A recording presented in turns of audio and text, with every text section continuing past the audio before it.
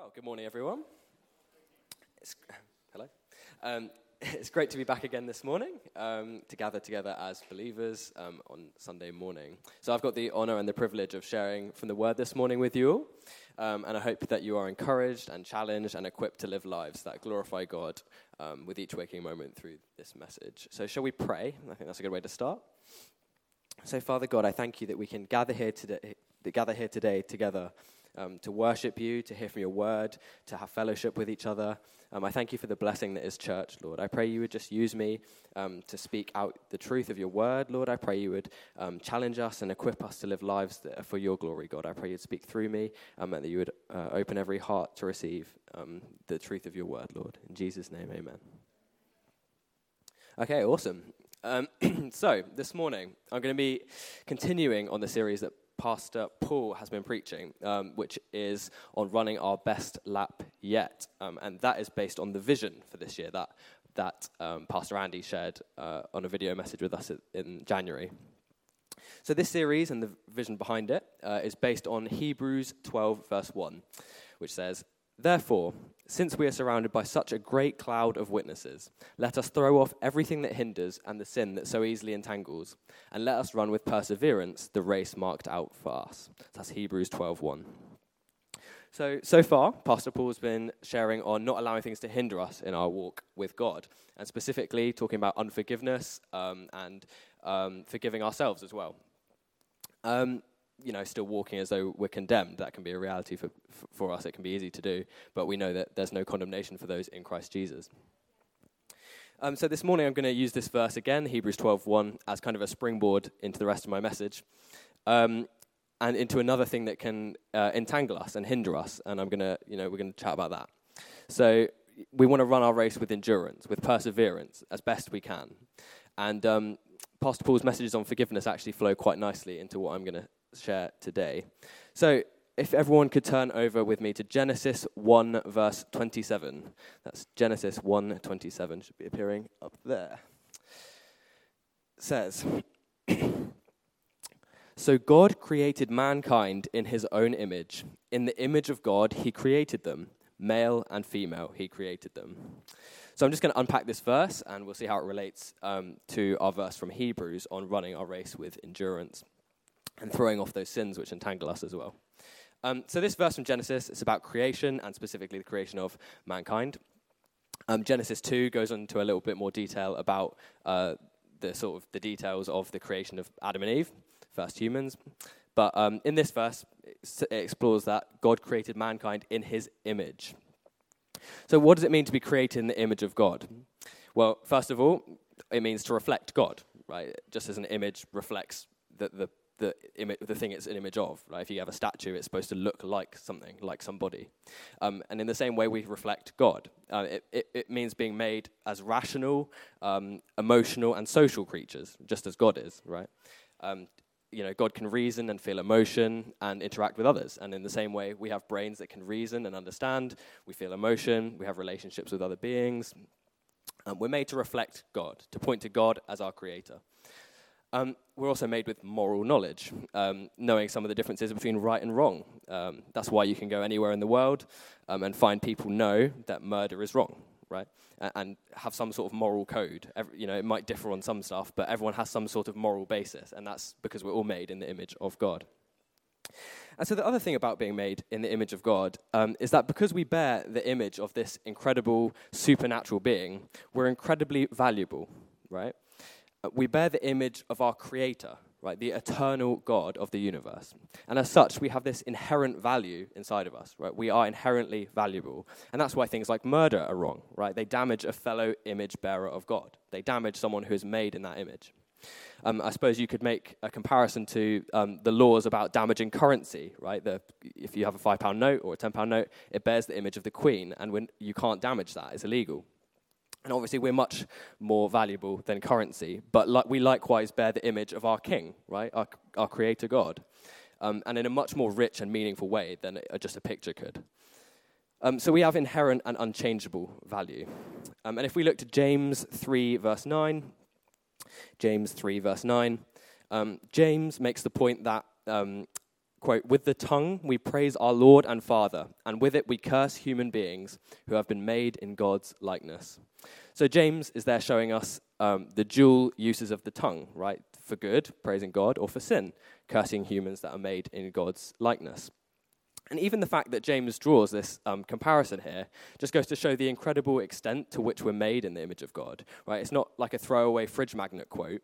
It's a deep and meaningful reality, right? It's a genuine thing. We are made in the image of God.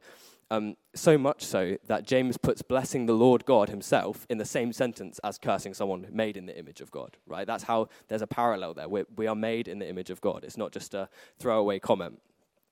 So we all bear this image, everyone. We all have worth and dignity, and we have incredible value. So understanding this verse then actually brings us back and helps me to explain how it relates to running the race set before us, laying aside everything that hinders. So we know that we're made in the image of God. Is everyone with me so far? Yeah? Awesome. So being made in the image of God makes us have this inherent dignity and worth and value. But one thing that can hinder us in our race is a lack of understanding and application of that verse. We can easily be consumed with things like self-hatred, right? And this is the first hindrance that I'm going to talk about today. I'm going to then look at another one which relates, and then we're going to put them together and see how they kind of come under one umbrella. But for various reasons, self-hatred is not uncommon. There are lots of people that struggle with self-hatred, with loathing themselves. And that's a sad reality, but it's true. And we can think that we lack certain attributes or skills that we think are useful or necessary. We might be struggling with an issue in our lives that we don't know how to deal with. We might regret decisions we've made. We may feel a deep sense of guilt over past sin, right? And I'm sure you can see how Pastor Paul's message there on self-forgiveness relates to that. We know that there is no condemnation for those in Christ Jesus. That's Romans 8, verse 1. But for whatever reason, we can still struggle with this kind of issues to do with self, right? We can still have a deep sort of sense of self-hatred or self-loathing. And it can be a reality, right? It can be persistent, and it can be something people really, really struggle with. And perhaps you relate to that this morning, right? Perhaps that's really resonating with you, and people keep telling you that God loves you, but you just struggle to stop hating yourself. No matter what you do, you can be stuck in a pit of kind of regret or loathing of yourself. But I just want to reiterate to you this morning that you are made in the image of a God who loves you, right? You have worth, and you have value, and you have inherent dignity. You can't change it. You can't get rid of it. It's inherent. It's in every cell of your body, right? You are made in the image of a God who loves you. You're fiercely loved by a good Father, right? You matter to God, and that you are loved so incredibly much that he sent his one and only Son to die on a cross and to bear the punishment for your sin, for everything you've ever done wrong. And so through faith in that sacrifice, we can be made right with God. He loves us that much. We only need to look to Scripture to see example after example of that amazing truth. Romans 5, verse 8 says, that's Romans 5:8, I think it might appear. But God demonstrates his own love for us in this, that whilst we were still sinners, Christ died for us.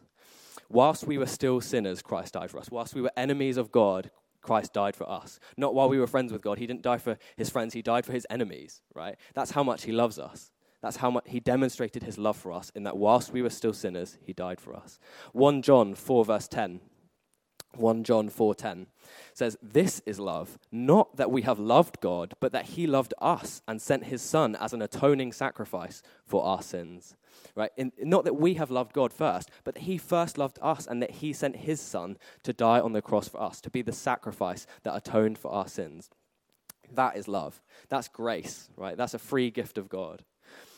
So I want to put to you this morning that if you're not yet a Christian, that you can know the God that created you, right? You can be forgiven your sins via that atoning work of Christ. And you can know the God whose image you bear and whose likeness you are made in. You can be made into a brand new creation and born again spiritually, right? All you must do is repent and believe, right? To recognize, confess, and turn from your sin and put your faith, trust, in Christ's finished work on that cross. That is all you need to do, and you can know the God whose image you are made in. And it doesn't matter if you've been in church 10 years, but you've never done that. Well, I want to put to you this morning that you can do that, and you can know the God that created you. So apart from this work of Christ, we have no hope. But that's not a reason to despair. It's a reason to turn to him and to rely on his grace, right? Sin kind of marred this image of God that everyone's made in. It's like a scar, the scar of sin, the sin nature within us. But through Christ, we have redemption, the forgiveness of sins. And that's true of everyone that is in Christ, by faith. According to Colossians 3, verse 10, those that are in Christ have, quote, put on the new self, which is being renewed in knowledge after the image of its creator. So we're all made in the image of God, right? But sin kind of scarred and marred this image. And there's a sense now in which the Christian is being transformed more and more into that original image. We're being renewed in knowledge after the image of its creator. This new self is being gradually transformed more and more into the original kind of image in which we were made, getting rid of the scar of sin.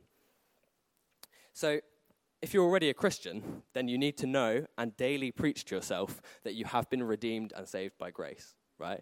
We need to remind ourselves of this because we so easily forget, right? It's so easy to forget that, to daily forget that that is the reality, that we've been saved by grace and totally redeemed from sin. Our lives ought to be gospel-centered, right? And that's why we need to preach this to ourselves every single day. We're made in the image of God, loved by God, redeemed by Christ, born again spiritually, adopted into the family of God as true sons and daughters, and we are precious to our Father in heaven. The first step to overcoming self-hatred, as I say, is placing your faith in Christ. And if you haven't done that, that's where you need to begin. To enter into a relationship with the God who loves you. And now if you've already taken this step, but you still struggle with kind of viewing yourself in this way, right, in this kind of self-hatred kind of attitude or this loathing of self, then you need to realize who God is and who we are. I can preach to you day in, day out about this topic, right, but you need to grasp the fact for yourself of who God is and who we are, what he says, and take a hold of it by faith and make it your own, right? We've been talking in Momentum a little bit about this, recently, about taking hold of the identity we have in Christ for ourselves. We need to actually grasp it by faith, because you can know it all in your head, but do you know it in your heart? Do you believe it?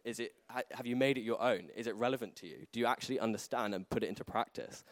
That's what it is, to grasp a hold of it by faith. And the best way to do that is read Scripture, right? Read your Bibles. That's the simplest way to do it. I wish I could tell you some shortcut, magical way to just know it all instantly, but you have to read the Bible, in which God has revealed himself and tells us spiritual truths.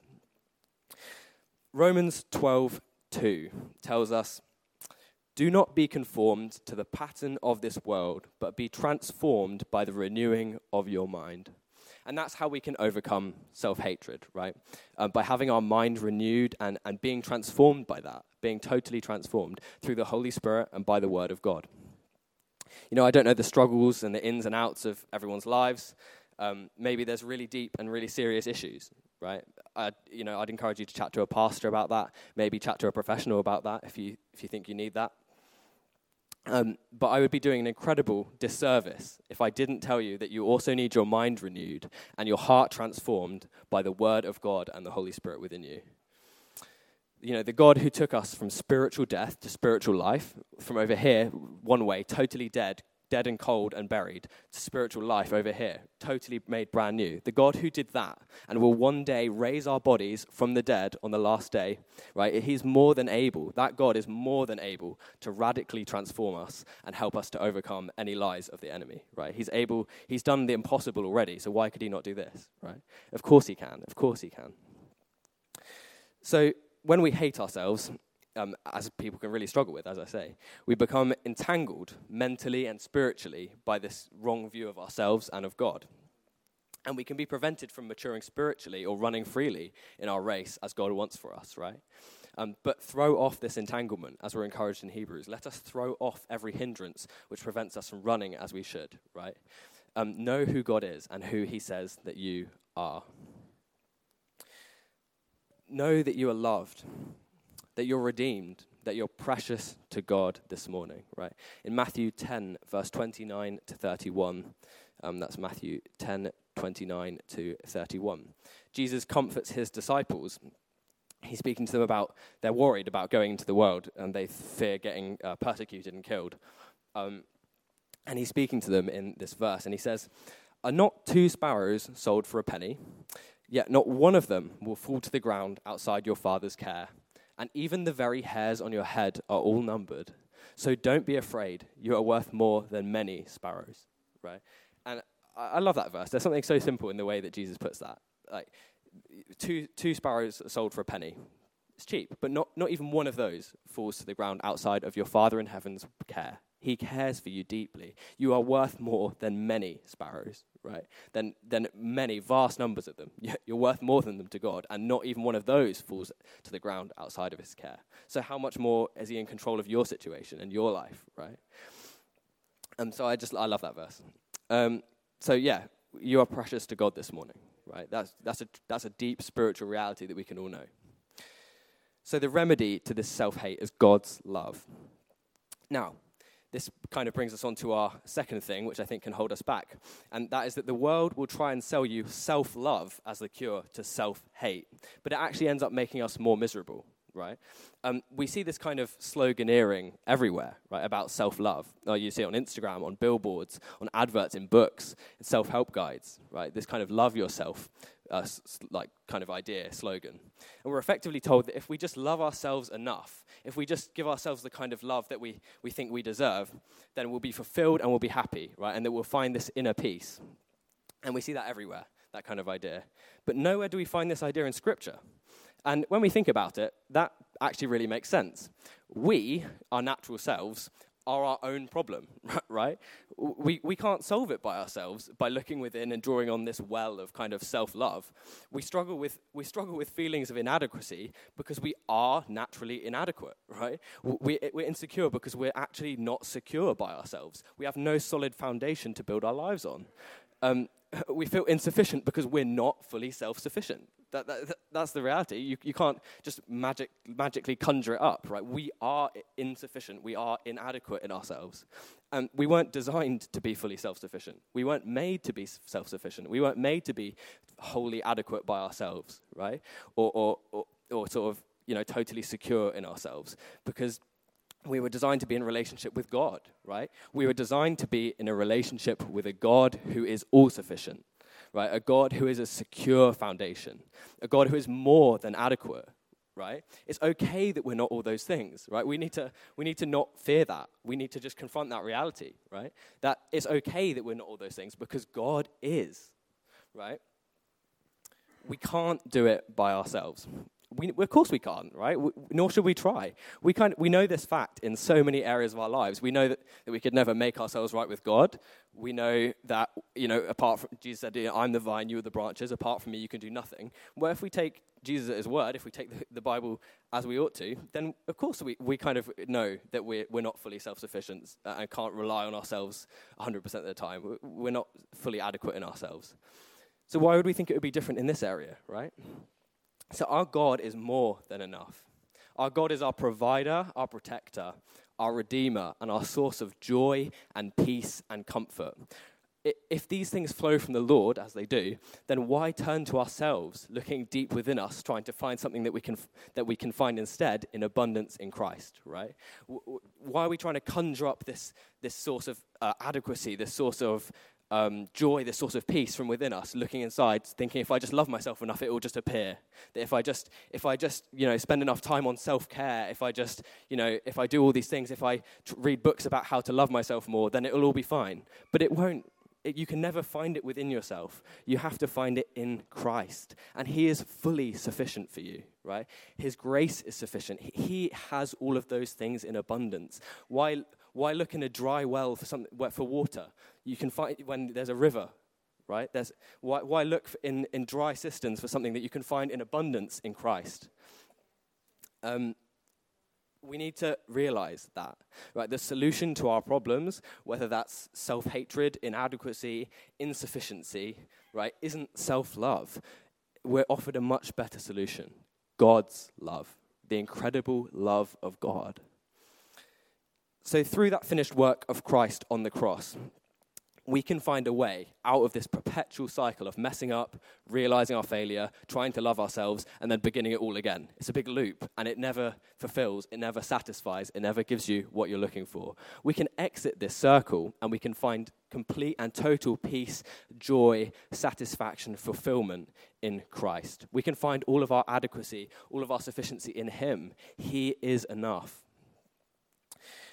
Apart from Christ, in pursuing this kind of self-love, we end up looking inward, right? We end up looking inside of ourselves, and we end up becoming selfish, unhappy, or focused on me all the time, right? It's all about me. And it can be really easy to do that when we look inside. Of course it can, because we become so focused on ourselves. We become self-reliant when we know that we truly ought to be reliant upon our Father. Is everyone with me so far? Awesome. So this then ends up entangling us, right? We end up becoming entangled and ensnared in this. It prevents us from running the race as we ought. When we become reliant on our own strength and we become reliant on ourselves to try and conjure up the answers, it hinders us. We become entangled in sin or in selfishness or self-dependence. But why would we want that when we have the option of freedom from this entanglement through the work of Christ? Right? That's the reality. We have total freedom from that in Christ. We can find it in him.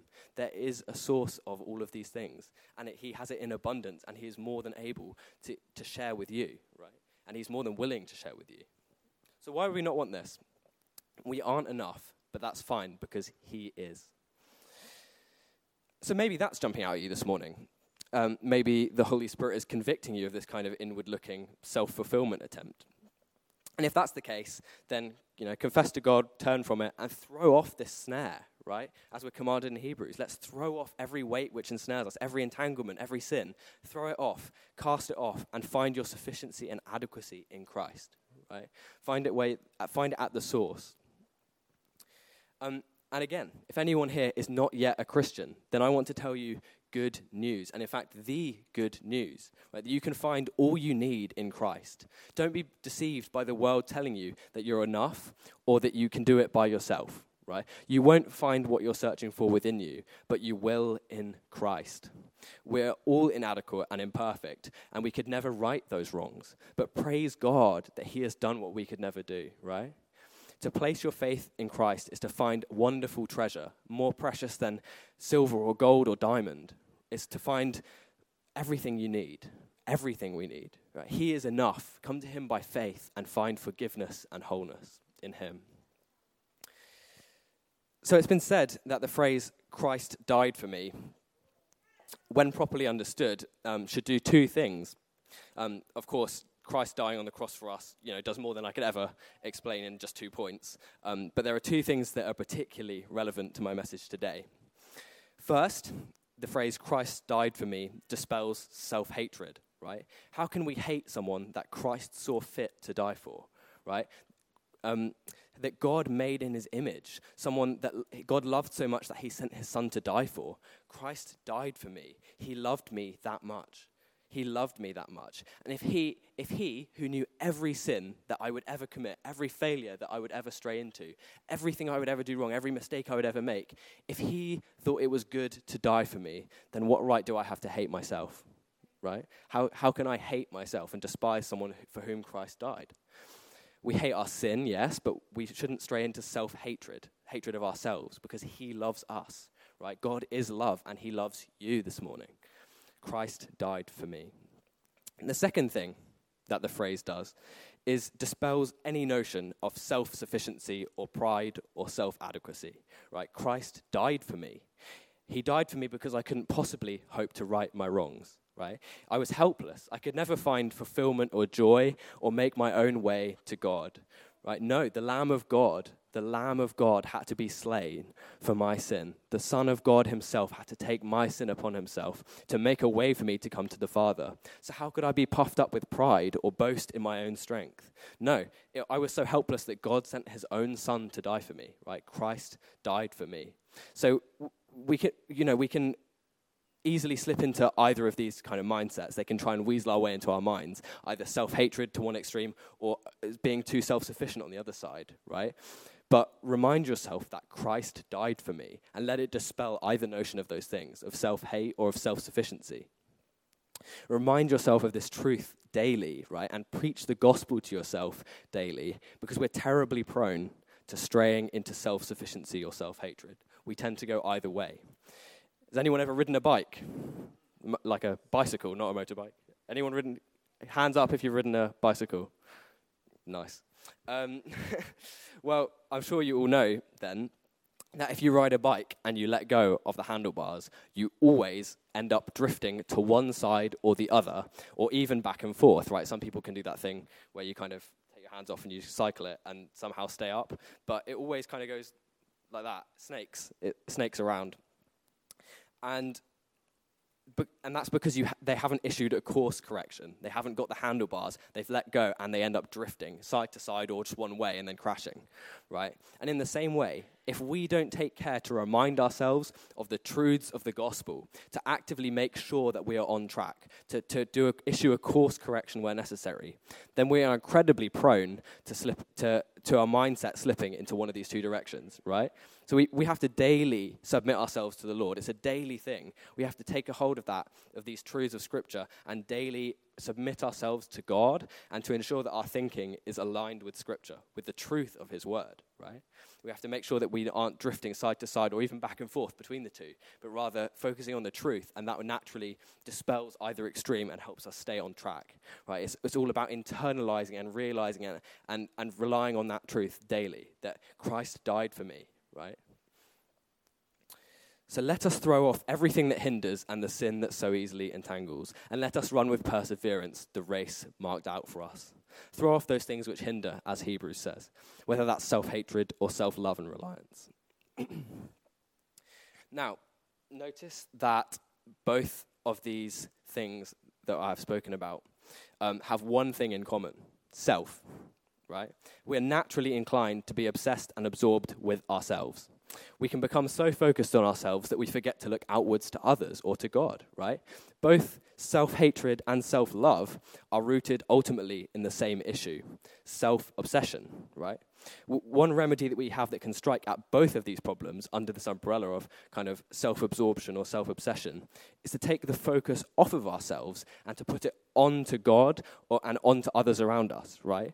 I mean, imagine if we expended the energies on loving God and our neighbor instead of trying to fix ourselves through self-love. Imagine the energy that we put into trying to fix ourselves. What if we put that onto God and onto loving our neighbor, right? If we spent the same amount of energy. What if we spent the time that we normally spend dwelling on our inadequacies instead on thinking about how we can best serve our neighbor and love God, right? How we can best serve other children of God, our brothers and sisters in Christ. Imagine how drastically we could impact the lives of those around us, right? Imagine the good we could do in Jesus' name if we spent the time and energy that we spend on dwelling on either how to improve ourselves or how to, or all of our problems. Imagine taking the time and energy that we spend on those, putting it into the things that we're commanded to, right? Loving God and loving our neighbor. We could do so much. So Paul tells us in Philippians 2:3-4, it's Philippians 2:3-4, "Do nothing out of selfish ambition or vain conceit. Rather, in humility, value others above yourselves, not looking to your own interests, but each of you to the interests of others." So we see over and over again that Jesus himself demonstrated this incredible love for others, not looking to his own interests, but to the interests of others. He even washed his disciples' feet in an incredible display of humility. He died the death that we deserve on the cross, though he was innocent, right? In obedience and love for God and love for us. You know, Jesus told us in Luke 10:27 that the greatest commandment is to love God with all of our heart, soul, mind, and strength. That's the greatest commandment, with everything that we are. And then Jesus follows that up in Mark 12:31, partly quoting from the Old Testament. The second greatest commandment is to love your neighbor as yourself.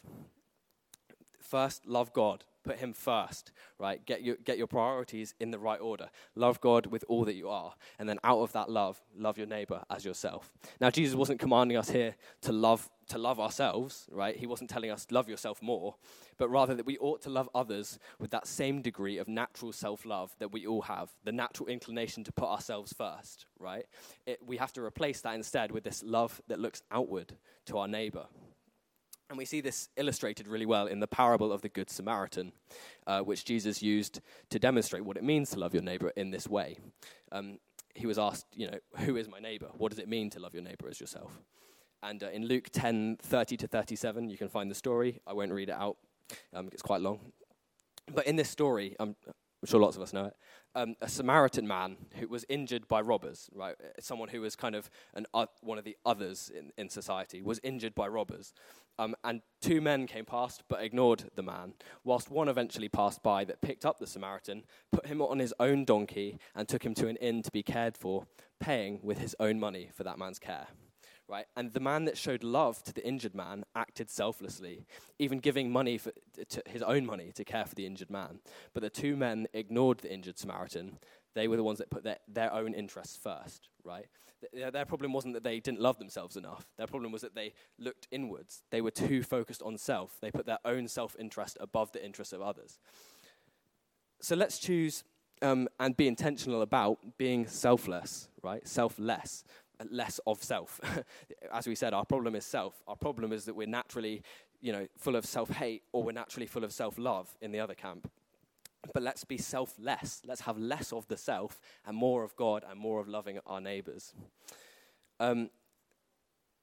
Looking outwards rather than looking inwards, right? That's the key. So we've seen then that we are loved incredibly by our Creator. We're made in the image of God, and through Christ's death and resurrection, we have been redeemed and brought into the family of God, right? We're truly children of God, truly adopted into this wonderful family, and we're deeply loved by our Father in heaven, deeply and truly loved. So let's remember these truths when self-hatred tries to burden us, right? To hinder us and entangle us. When it comes upon us and tries to freak us out and get a hold of us, right? Let's remember these truths that Christ died for me. I am loved. I am adopted. I am redeemed. I have value. I'm made in the image of God, right?